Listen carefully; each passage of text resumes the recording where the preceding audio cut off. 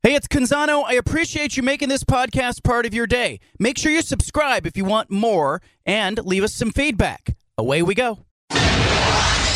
Initialize sequence. Welcome to The Baldcast, a production of John Canzano's Bald-Faced Truth. BFT. From the Pac West Center in downtown Portland, presented by High Caliber Millwrights, here's John Canzano with The Bald-Faced Truth.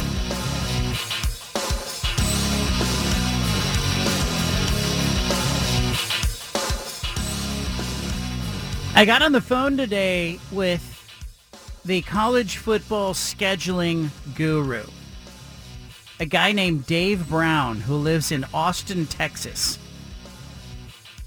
If Oregon State and Washington State are going to make a run at being the Pac-2, and that option is on the table, if they're going to make a run at being the Pac-2 in college football, they're going to have to put together a 12-game football schedule for 2024. And, that means filling 9 slots on their schedule. I talked to Dave Brown, who is the guy nationally today. He walked me through it, and he said it's doable. He said it's not the best, not the most ideal circumstance, but he did not paint a dire picture to me. You want to read about it, you can read it at johncanzano.com. That's where I'm writing now. We'll talk more about it later. But Dave Brown, the wizard, more or less, when it comes to scheduling. He is the guy on scheduling. You can read all about it. Oregon's playing Colorado. They're hosting Colorado on Saturday. Spencer McLaughlin hosts a podcast, covers the Ducks, knows all about Oregon football. He's a guy that you can find as the host of the Locked On Ducks podcast and the Locked On Pac-12 podcast. He's joining us now to talk about this Colorado-Oregon matchup. A lot of eyes on this game. A lot of people rooting for Colorado and against Colorado. Spencer, help me quantify this. Why do you think this Colorado hype train has garnered 9 million viewers, 8 million viewers, 7 million viewers for games? Well, because everyone wants to see him fail, and at the same time, everyone wants to see him succeed. I think there are only two camps that you can be in. You know, I grew up watching those ESPN 30 for 30s, and I've thought about this over the years, just kind of as a sports talk host. Like, when people love to, or hating players, sometimes, and I don't know if it's just the way I'm wired, I love to hate players and root against people, and I don't feel that way specifically about Deion Sanders, but a lot of people do. And this 30 for 30 that I always think about, that I remember watching growing up, was called I Hate Christian Laettner. Because Christian Laettner was Duke, Christian Laettner was elitist, Christian Laettner was preppy and all that sort of stuff, and then it was him against the Fab Five. And I watched that, and, I'm too young to have seen Christian Laettner play while he was at Duke, and I came away thinking I would have loved to have hated Christian Laettner. I think it would have been really fun, and you have people who are just so enthralled with Deion, and you have people who can't stand every time he opens his mouth, and that creates drama, hype, intrigue, call it whatever you want, but that appeals to a large audience.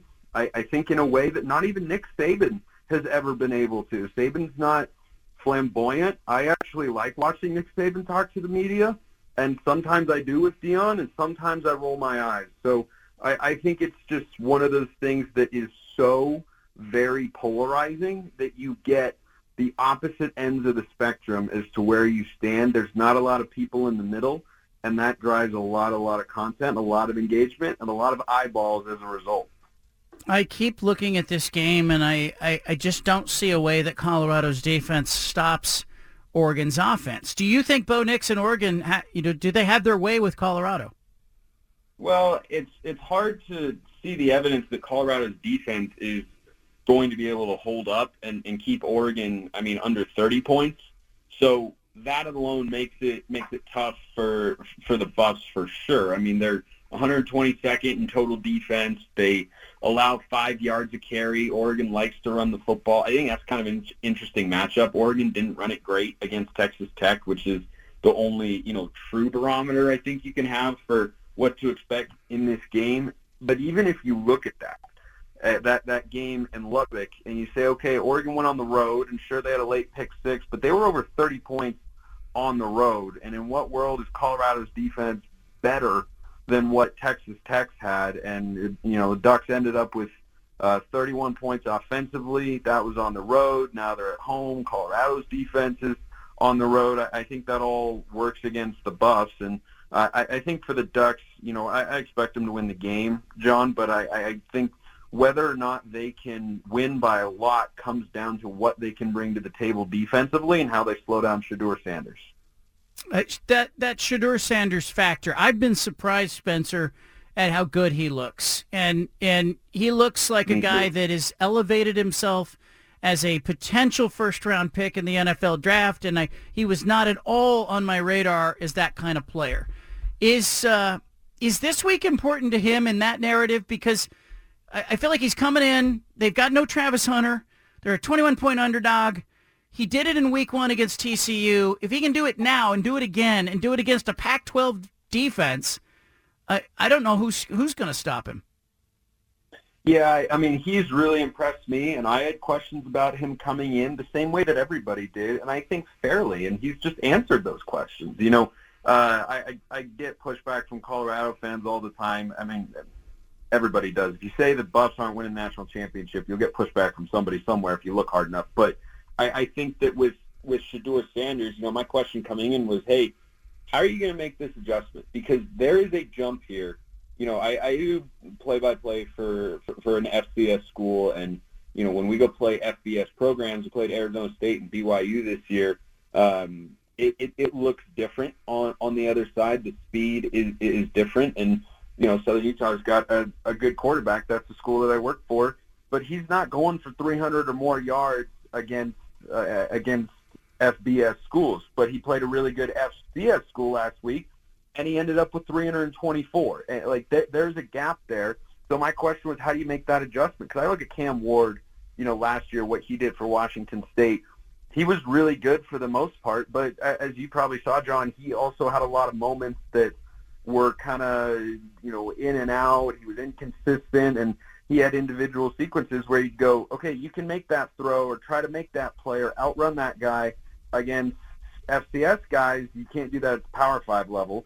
And I think there was an adjustment there. And by the way, I think he's a better version of himself. He's been really good for Washington State through 3 games so far, and they've got a big game, of course, this weekend against the Bees. But Shedeur Sanders, from the moment he stepped on the field, I mean, he looked ready. A friend of mine compared him to Bryce Young with his decision-making. I think it's a good comparison because I have seen 0 throws. I haven't watched every snap, but I've watched a lot of them for Colorado. I've seen 0 throws where I feel like Shedeur Sanders is putting the ball in harm's way. His IQ back there and ability to read defenses and know where the ball needs to go and then having the tools to deliver it there, I've been thoroughly impressed. I see all the traits of an NFL quarterback, and, I heard another podcast host joke, yeah, big surprise, Deion Sanders' son is good at sports, which point taken, but I think the questions were fair to ask, but to Shedeur's credit, he's answered them in resounding fashion this year. We're talking to Spencer McLaughlin, Locked on Ducks, Locked on the Pac-12 podcast. I said off the top of the show that there was a huge opportunity for Oregon. Help me unpack that. There's a recruiting opportunity. There's going to be a lot of eyeballs. Does that come with risk for Dan Lanning as well, though? Yeah, I mean, it absolutely does. Anytime you have a minus 21 next to your team's name in the ESPN app going into a game, there's a downside to losing that is certainly greater than the upside to winning. However, the Deion effect is working in Oregon's favor because if you have a normal game, John, where Oregon is a 21-point favorite, let's say that number exists against Arizona State later this year in Tempe, and they win the game by 28, 30 points. Does that do anything for Oregon? Does that make noise? Does that get attention? Does that boost their AP ranking or college football playoff potential ranking? No, I don't think it does whatsoever in the college football world. But if you do that against Colorado, that's going to do something for you because more people are watching, more people are paying attention, and the line is almost identical to what it was when Colorado went to Fort Worth and knocked off TCU. So I think that the Deion effect is a boon to Oregon this week. If they win and it's closer than the 21-point spread, no one, I think, looks at Oregon and says, oh, look, no, the Ducks are not that good, because it'll be another feather in Colorado's cap of, man, didn't think they'd keep up with the Ducks there either, but they did, to their credit. Colorado's a good team. And, the only real downside for the Ducks, I think, is if they, lose the game outright. I don't think that happens. I think the Travis Hunter loss is a significant one. And Oregon, of course, is a very good team at Austin Stadium. But I think how much Oregon wins by will come down to that defensive side of the ball, Dan Lanning's favorite thing to answer questions about. Tosh Lupoi, defensive coordinator. He'll be calling a game against Sean Lewis, who has been very good at Colorado on the offensive side of the ball. And now you've got Will Stein, fairly young as a coordinator at Oregon at least, calling against Charles Kelly, the former Florida State D coordinator. That feels like a mismatch to me. Is that the biggest advantage Colorado has in this game? I don't know about the Stein part of it, because I think he has been good, and he was good when he needed to be in the biggest moments against Texas Tech. The difference between Will Stein and Kenny Dillingham from a year ago, Dillingham had never actually been a play caller. He wasn't a play caller for Bo Nix in 2019 at Auburn, and Norvell at Florida State, I believe, was his play caller there, and also at Memphis. Will Stein has called plays for several years now, and did so successfully at UTSA. He's going up against some quality coordinators. I think that's been an undersold part of Deion's success this year with the Buffs. Is he's made two quality coordinator hires, mostly on the offensive side of the ball. Defensively, we'll see. They don't have the personnel to match up with everybody else yet, but they've done enough. They've clearly done enough, but it feels closer to Alex Grinch than it does at Jim Leonard at formerly at Wisconsin, for instance. But Sean Lewis is really, really sharp. I've been so impressed. That offense has an identity. They are not able to run the football very well. Again, I think that's personnel based, and I think that he's been very good. And this will be a real test for Tosh Lupoi, who's the defensive coordinator, and for the rest of the defensive staff. That includes Dan Lanning, by the way. Oregon fans have not so happy visions of Washington coming in throwing for over 400 yards, and Colorado's got a capable passing offense. If the Ducks are not able to at least keep things in check here against Colorado at home, I'm not sure how they could expect to do that on the road against Washington in a couple of weeks with who I think is the best OC in the conference in Ryan Grubb, who's really good. But Sean Lewis is flying up that list. There are a lot of good ones in the conference, to be sure. But I think that it's a good test of Colorado once again to understand where Oregon's defense is at. I think they're better than last year. How much? We'll see on Saturday. We're talking to Spencer McLaughlin. It's Colorado and Oregon at 12:30 on ABC at Autzen Stadium. Spencer, Bo Nix, and the Oregon offense. I criticize the Oregon offense in the Texas Tech game, but then I look up and I go, gosh, Bo Nix throws 3 touchdown passes. He's got the yards. And I think what's missing for me is a consistent run game. And it's hard for me in the Portland State and the Hawaii games to get a sense on whether or not Oregon's going to be able to run the ball consistently. Will they do that against Colorado?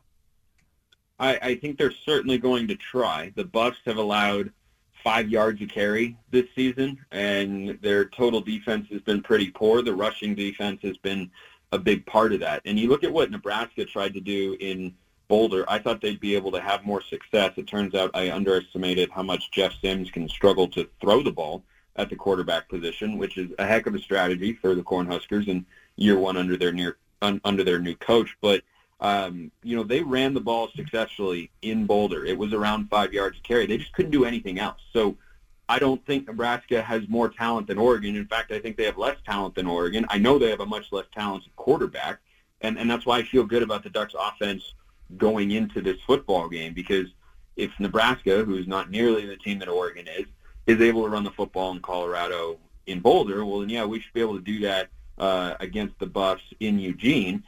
But if Colorado says, well, yeah, we'll give you the run, we're just going to try and take away the pass. Travis Hunter was a part of that. He won't be there playing this Saturday.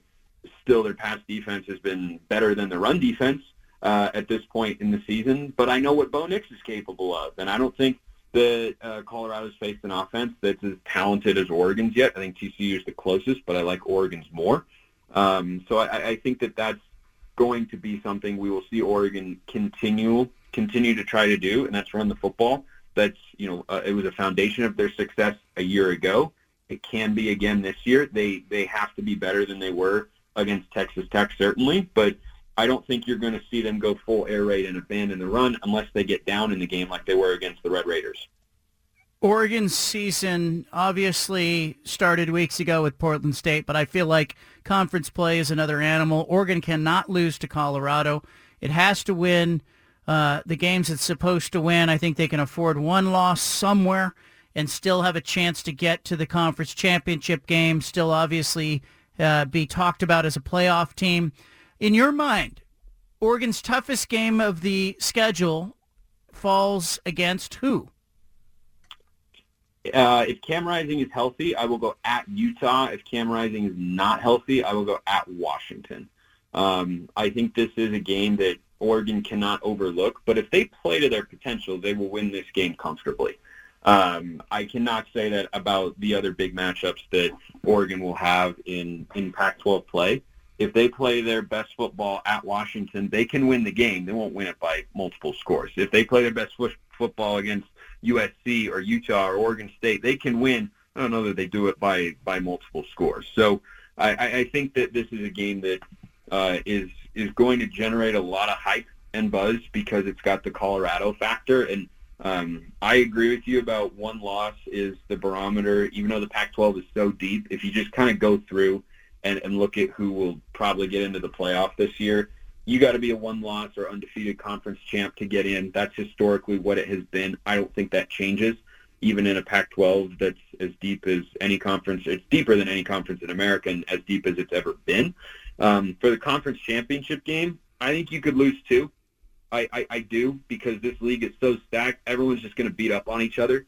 Oregon's got to play Washington and Utah and USC and Oregon State. And then avoid stumbles against a team like Washington State or Colorado, for instance. And then Washington has to play at Oregon State, and they have to play Utah, and they have to play at USC, and they have to play Oregon, and they have to play Washington State. It's at home, but it's a rivalry game. You never know.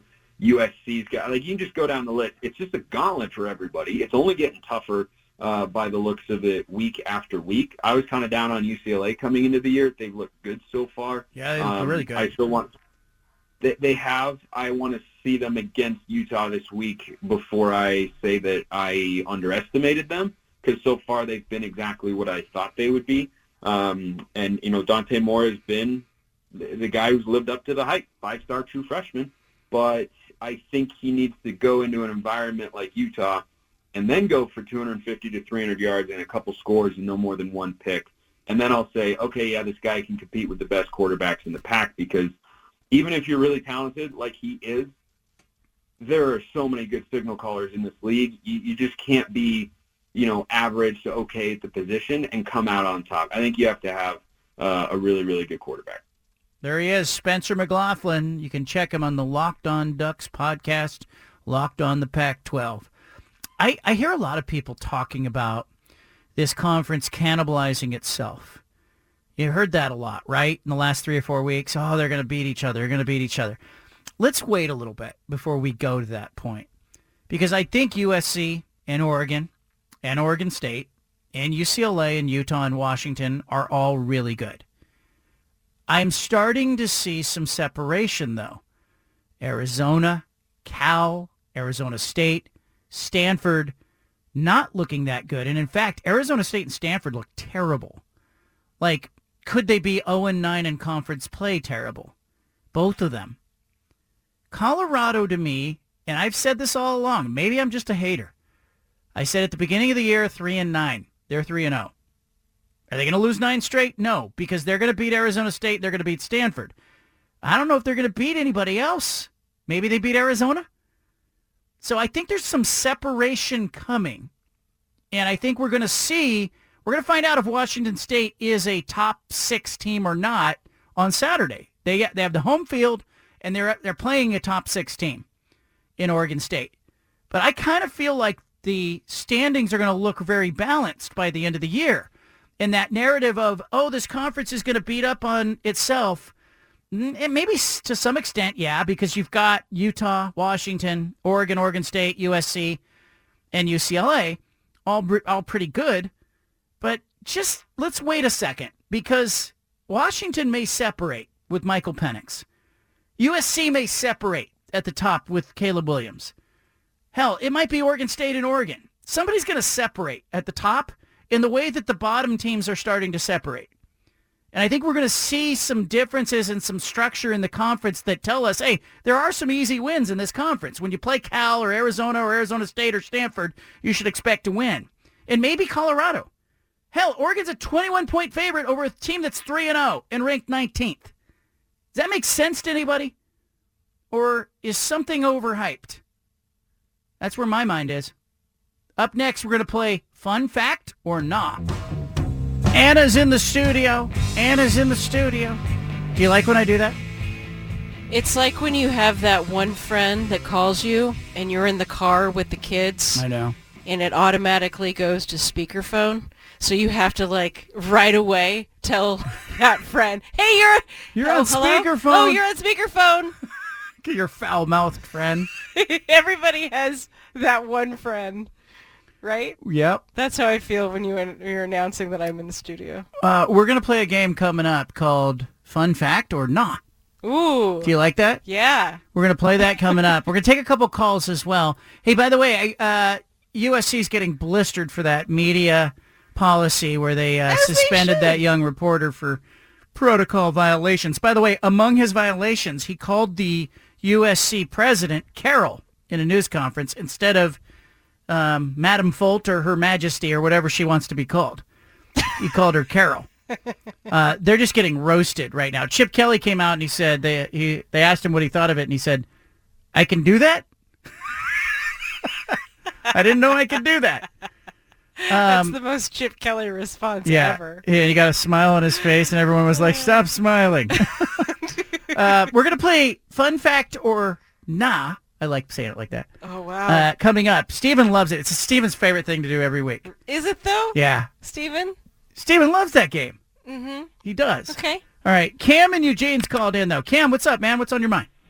Hey, John. Thanks for having me on. I'm really excited for this weekend's game. I graduated from both Oregon and Colorado, so I'm an alumni of both.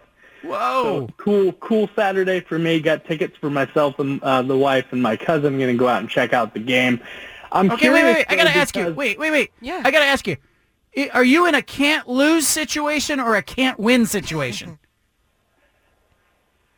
It's a straight up Oregon game for me. I got to tell you, when it comes time to make the cut, it's the Ducks first. It's more of I'm a little older, so I come from the time when you rooted for your state team second after your own. So it's more of a consideration when it's Colorado versus Oregon State. But when it's the Ducks, I'm a Duck on that weekend. I want Colorado to do great things and just not Saturday. All right. You're on it. Anything else? So, yeah. So I always liked Oregon's kind of avant-garde style, at the beginning of the century or the beginning of the millennium, the highlighter uniforms and the diamond plate and the sort of cutting-edge look. And so I was surprised to see that they didn't really look into Coach Prime when they had the opportunity to go after him before Dan Lanning was hired. I don't want to get either of us suspended from the University of Oregon for talking about this, John, but I'm curious if you know anything about why there was no interest there for Oregon to take a look at Coach Prime when they had the opportunity. Well, first of all, I don't think that Coach Prime had sort of the momentum that he gained at Jackson State in the last year. Remember, Dan Lanning was hired a year before Coach Prime was hired at Colorado. But I got to be honest with you, when Colorado hired Coach Prime, I said to myself, gosh, I bet Oregon's kicking itself for not being a year later in the hiring cycle, because it was the most Oregon thing ever to go hire somebody who's going to be a great recruiter and then surround him with offensive and defensive coordinators and position coaches who could really be the teachers and let that guy be the face of the program and try to win in the portal. I mean, it's the future of college football, and frankly, it's the present of college football. So I do think there would have been interest if Oregon was in the market for a coach in the same hiring cycle. But remember, even into that last year at Jackson State, there were questions about, could a coach on that level really rise up and do it? Now, Oregon should have known better than anybody, because what did Oregon do? Oregon hired Chip Kelly from New Hampshire, made him the offensive coordinator, and he was game planning against Ohio State in a Rose Bowl all of a sudden. I remember asking Chip, hey, is game planning for Delaware the same as Ohio State? And he said, yeah, it's just game planning. So I think Oregon knew, but I think, Oregon didn't know Mario Cristobal was leaving. We interrupt this broadcast with a special announcement from the Bald Hey, Face sorry to Truth interrupt the Reporter. podcast, but if you want to listen to more of the Bald Face Truth Radio Show, including more of this segment that you're listening to, make sure you subscribe on SoundCloud and iTunes to the Bald Face Truth Radio Show. Thanks for listening.